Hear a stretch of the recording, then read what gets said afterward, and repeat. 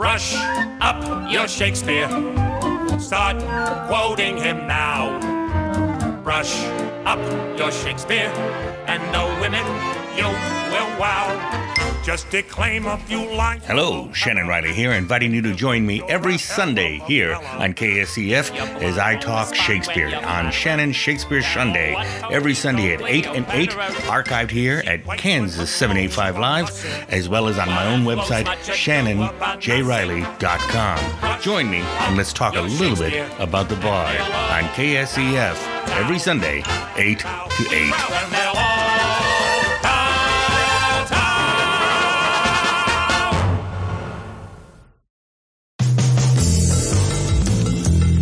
You're listening to KSEF, a digital broadcast in Topeka, brought to you by 785 Magazine. Learn more at 785live.com.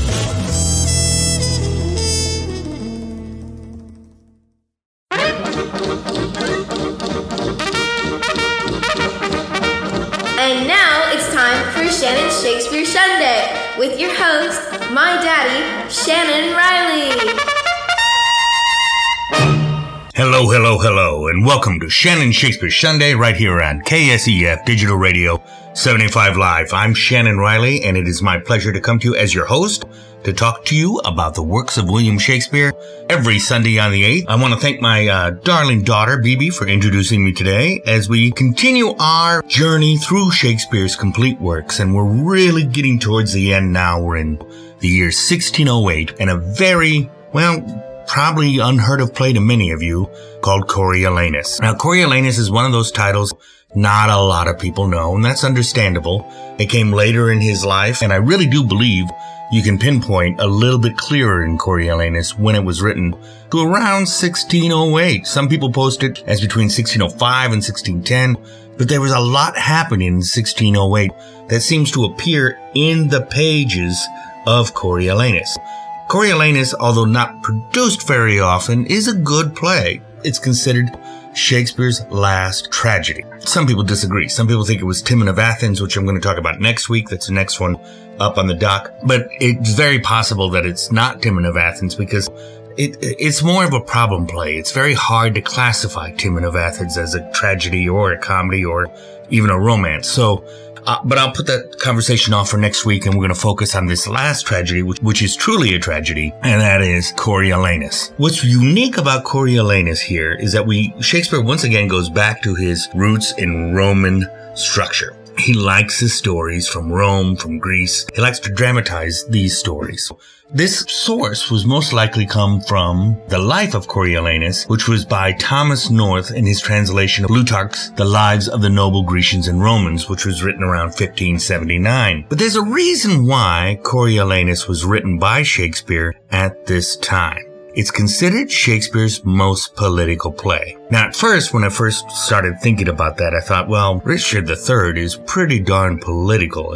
Henry IV is very political. But this play isn't making a statement about political games being played by people in the play. It's politics in general. In fact, Shakespeare is so good at writing both sides of every argument here that this play has been produced as a reason why you should not trust democracies, as well as a reason why you should not trust autocratic societies. It's really a fascinating play in that respect, and its plotline is rather simple considering it's a Shakespeare play. Usually there's a secondary story, another group of characters that you want to follow through the course of the story.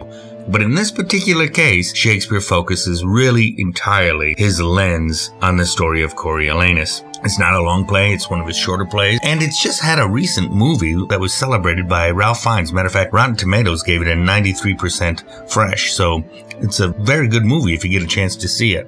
The reason why I want to talk about Coriolanus, though, other than just it's the next show in our list, is it also illustrates where Shakespeare is in life. It's one of those things that if you don't do my cardinal rule, which is to remember when Shakespeare wrote these plays and who he was writing to, you can get lost in the shuffle. A lot of conspiracies come up. Did Shakespeare write Shakespeare? All of it I find to be bunk.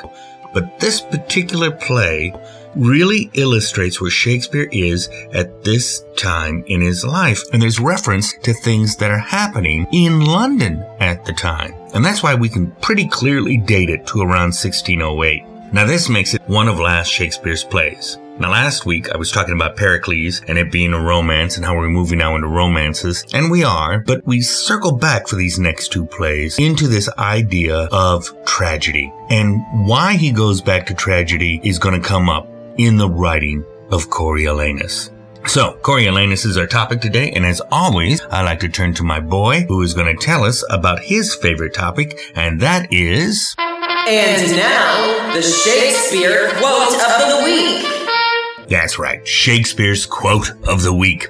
And before I go into these quotes, since you probably don't know the story of Coriolanus, it is about a Roman general. He's not king. He's not a leader other than he leads these Roman armies. But he is not really a political animal. And yet he gets power thrust at him. And he is a powerful man. He is a soldier. He's the kind of guy who would run into battle with his sword drawn, kill everyone in sight, and keep going until the mission is resolved. He is a fighter, a warrior. But he is not a liar. He's also immensely arrogant. He doesn't have any faith in the people beneath him. He doesn't believe in the plebeians, the normal citizens of Rome, as being worthy of anything other than common work. He sees them as slaves, as chattel.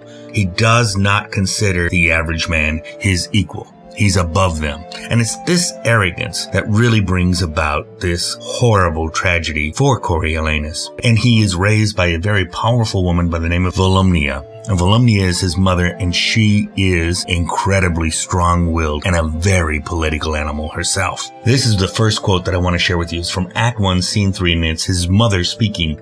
And she says to Coriolanus, "Had I a dozen sons, each in my love alike, and none less dearer than mine and my good Marsyas." By the way, his real name is Marsyas. "I had rather had 11 die nobly for their country than one voluptuously surfeit out of action."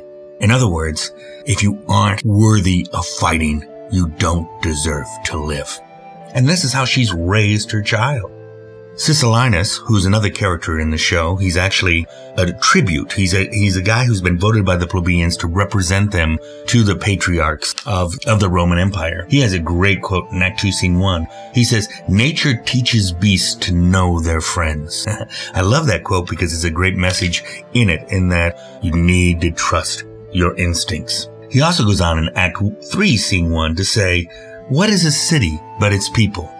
He's a very populist character, and he believes the plebeians should be in charge of Rome. He believes the common man should be in command, and he votes for pure democracy. It's about when this play takes place, too, because it's right after Rome decides to move to a democracy and has exited all of its kings, all of its emperors, and has moved to being ruled by the Senate. And this is where our tragedy is set. There is also another quote from Volumnia that I really love. It's from Act 3, Scene 2, and it's, "Action is eloquence." This is Volumnia to the 9th degree. She believes in absolute action, absolute power, take the world by storm. And that's what she's raised Coriolanus to do. Coriolanus finds himself exiled from Rome during the course of the play. I'm going to tell you about how that comes about. But he has a great quote that I've heard other places. I don't know if you have, but it's a quote that says in Act 3, Scene 3, "There is a world elsewhere." He leaves Rome to find a new place to live. When Coriolanus is expelled from Rome, as a matter of fact, he even says, "I am not expelled from Rome. Rome was expelled from me." He has such a sense of entitlement and such arrogance, and that's part of the big tragedy that is coming ahead. And finally, there's this quote from his enemy, Aphidius. He is his enemy at the top of the show, and some believe his lover at the end of the show. And it's Aphidius who brings about the tragedy, who in Act 5, Scene 6 says, "My rage is gone, and I am struck with sorrow." It's that ultimate rage that also comes into play in Coriolanus. So, what is the story of Coriolanus? Let's start a synopsis here so you can kind of keep up with all the things we're going to talk about on the other side, and why I think this is one of those plays that has a thumbprint of a man by the name of William Shakespeare.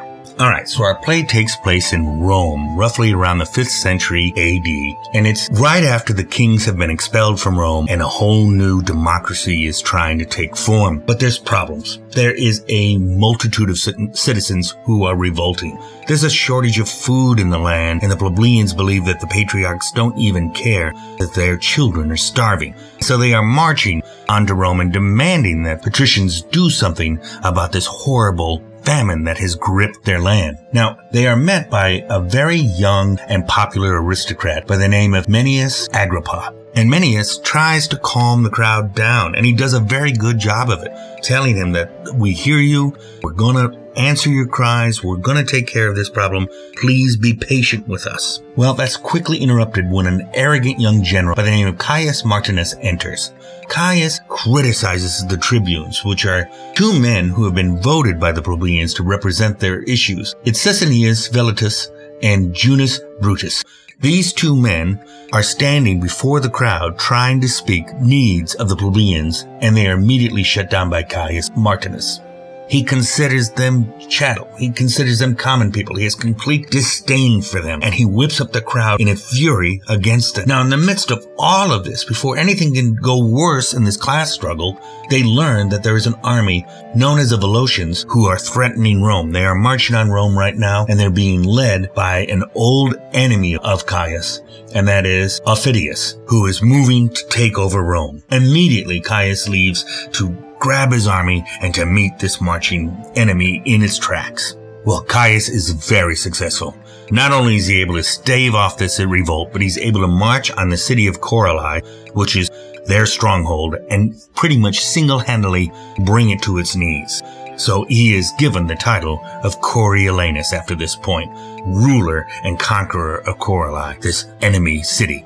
Well, in Act 2, we find his mother, Volumnia, who is very excited about her son's valor and his position to gain power within Rome. She discusses the power that can come to her son with his wife, Virgilia. Well, when Caius shows up, or Coriolanus now, and he has single-handedly won this victory, it's decided he should become a member of the consul. That's a group of people who give advice and have power that they yield to the Senate in order to set policy and political structure. This is not something that interests Coriolanus in the least. Even though it means a lot of power, he is a soldier, and he does not really want to do this, particularly since there is a standard custom that anyone who wants to be consul in a position of authority over the plebeians must go to the plebeians dressed in weeds, dressed in sackcloth, and beg their forgiveness for any sins and ask them to please vote in favor of him. Now, in all truth, the plebeian vote really doesn't matter to the patricians. It's just this custom that Coriolanus is expected to do. And his mother says, just go do this. You don't have to mean it. You don't really have to be beside anyone and tell any truth. You just got to say, please vote for me. Coriolanus hates this. And he moves to the citizen and immediately almost rebukes them. Starts to say he is better than the rest of them. Just vote for me. I know what's good for you. Don't listen to anyone else. At first, the plebeians are in favor of him. He's a war hero. He can possibly bring great stability to their country. However, his old enemies, the tribunes who he fought against in the first act, speak against him, and the plebeians turn against him. He gets so enraged that he completely eviscerates them, and Coriolanus calls them all pigs. They're beneath him. It so upsets the Senate that they vote to banish Coriolanus from their city, and they send him away. This is Act 3, by the way. Coriolanus just cannot make peace with the tribunes or the plebeians, and after he's expelled from Rome in rage and disgust, he has nowhere else to go. So he decides to go to the Volscian city of Antium. There he will find Aufidius, his old enemy. Aufidius admires Coriolanus. He has respect for his former enemy, and he welcomes Coriolanus with open arms. And together, they decide to attack and conquer Rome and reestablish the emperors of old. All right, that's the first 3 acts of Coriolanus. I'm going to pick up on the rest of the story on the other side and some critical analysis. So I'll see you on the other side of William Shakespeare's Coriolanus. I'm Shannon Riley. You're listening to Shannon Shakespeare Sunday right here on KSEF KSEF Digital Radio, and I'll be right back.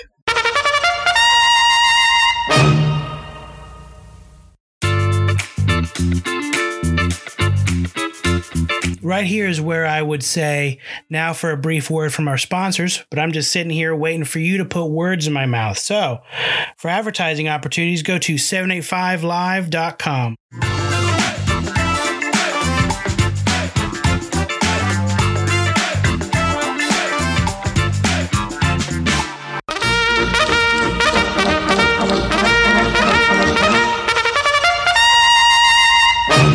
Hello and welcome back to Shannon Shakespeare Sunday right here on KSEF Digital Radio 785live.com.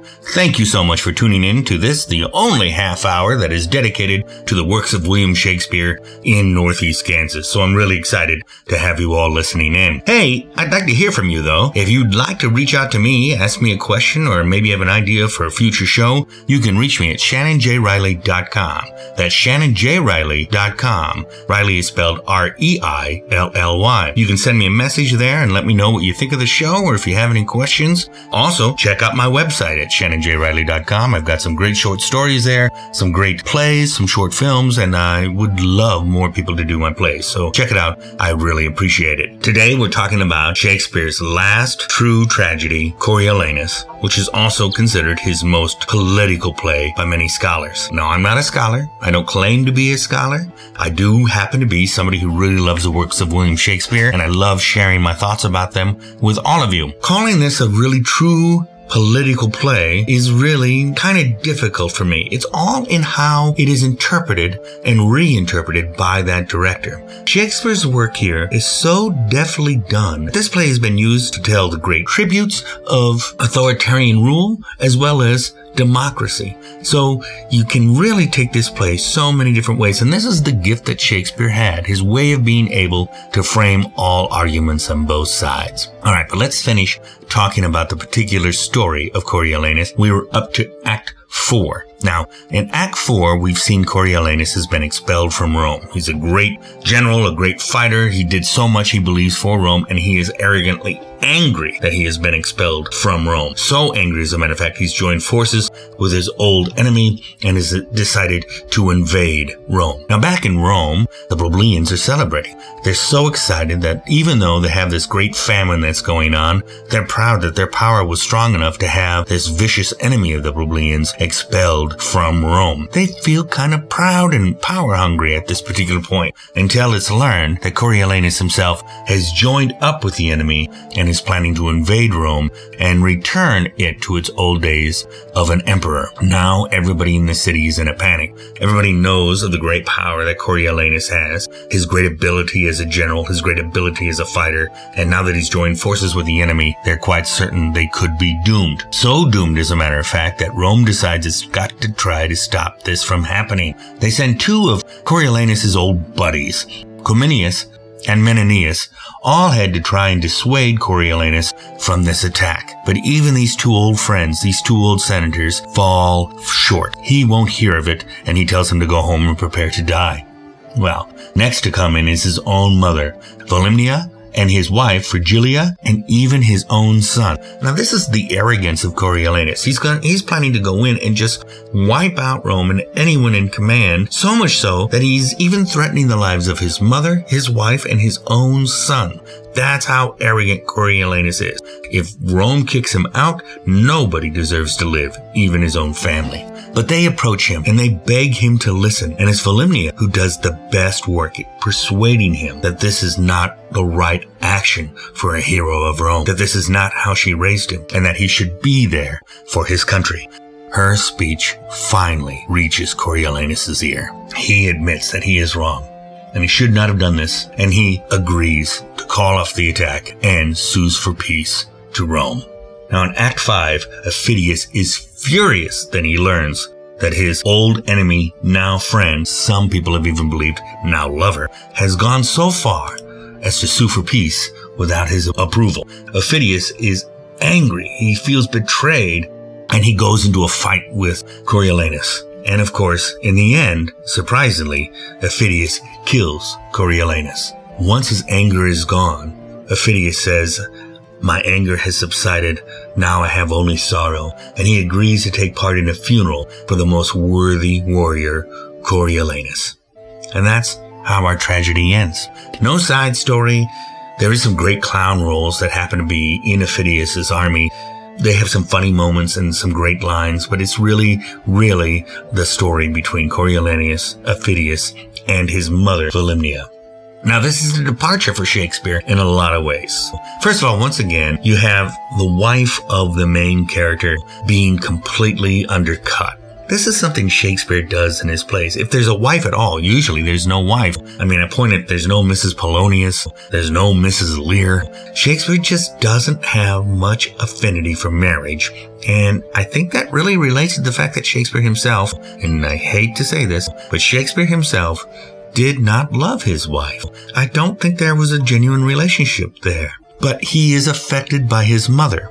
Now, again, I want to point to some things that point that this play was written in 1608, and you need to remember when things are written. 1608 was the year Shakespeare's mother died.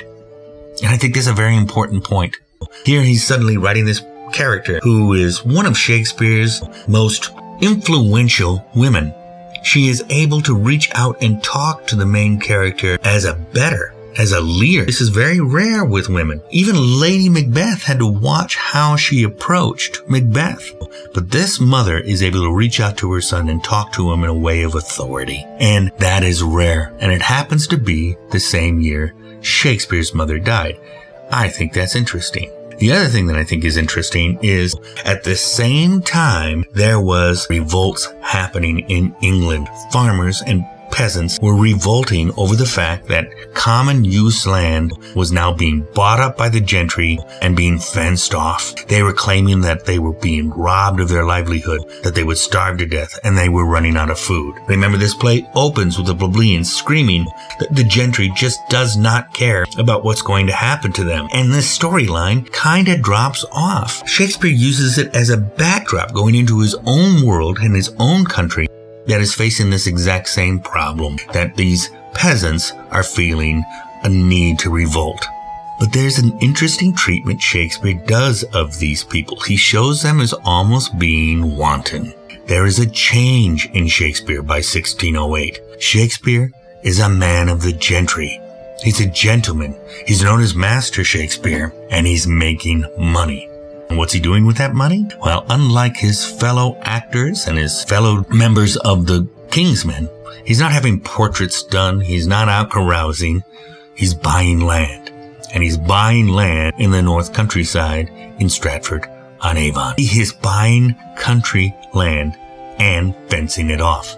He's part of that gentry problem that he mentions in the play. He is one of those guys.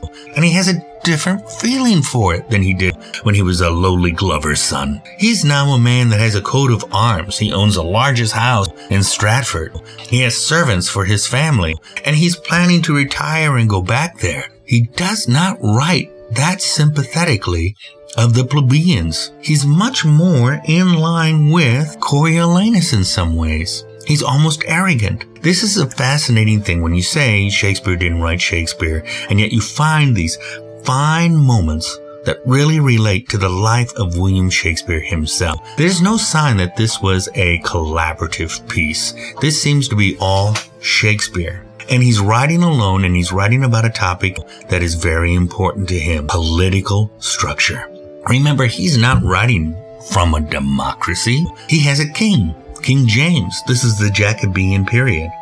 He doesn't know democracy, and he couldn't possibly, even if he wanted to, write a play that supports democracy.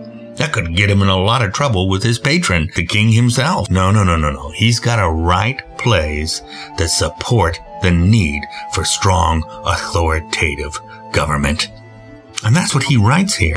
He is writing a play that says, listen, we need to all do our part and be responsible citizens. This question of what is it to be a good man, this question of what is it to be a good citizen, or what is it to be a good father, start to really encompass Shakespeare's work here. Coriolanus has a son. Shakespeare has 2 daughters. His son is dead by this point. But he still does this question of fathership. of what it's like to be a good father exists within the argument given to Coriolanus of why he should call off this fight. So Coriolanus almost leads right into where Shakespeare is in life. But he's got a message for the leadership at the same time. He writes a character, Coriolanus, that cannot be reasoned with. He is angry, he is arrogant, and this arrogance that wields power will bring about his downfall. There's a message here to the kings, to the authoritative relationship that exists in England at this time. You may be in power, but in order to stay in power, you cannot get arrogant. You've got to listen to reason. You've got to listen to the people around you. Shakespeare is again playing both sides. And I find it fascinating that this is the case.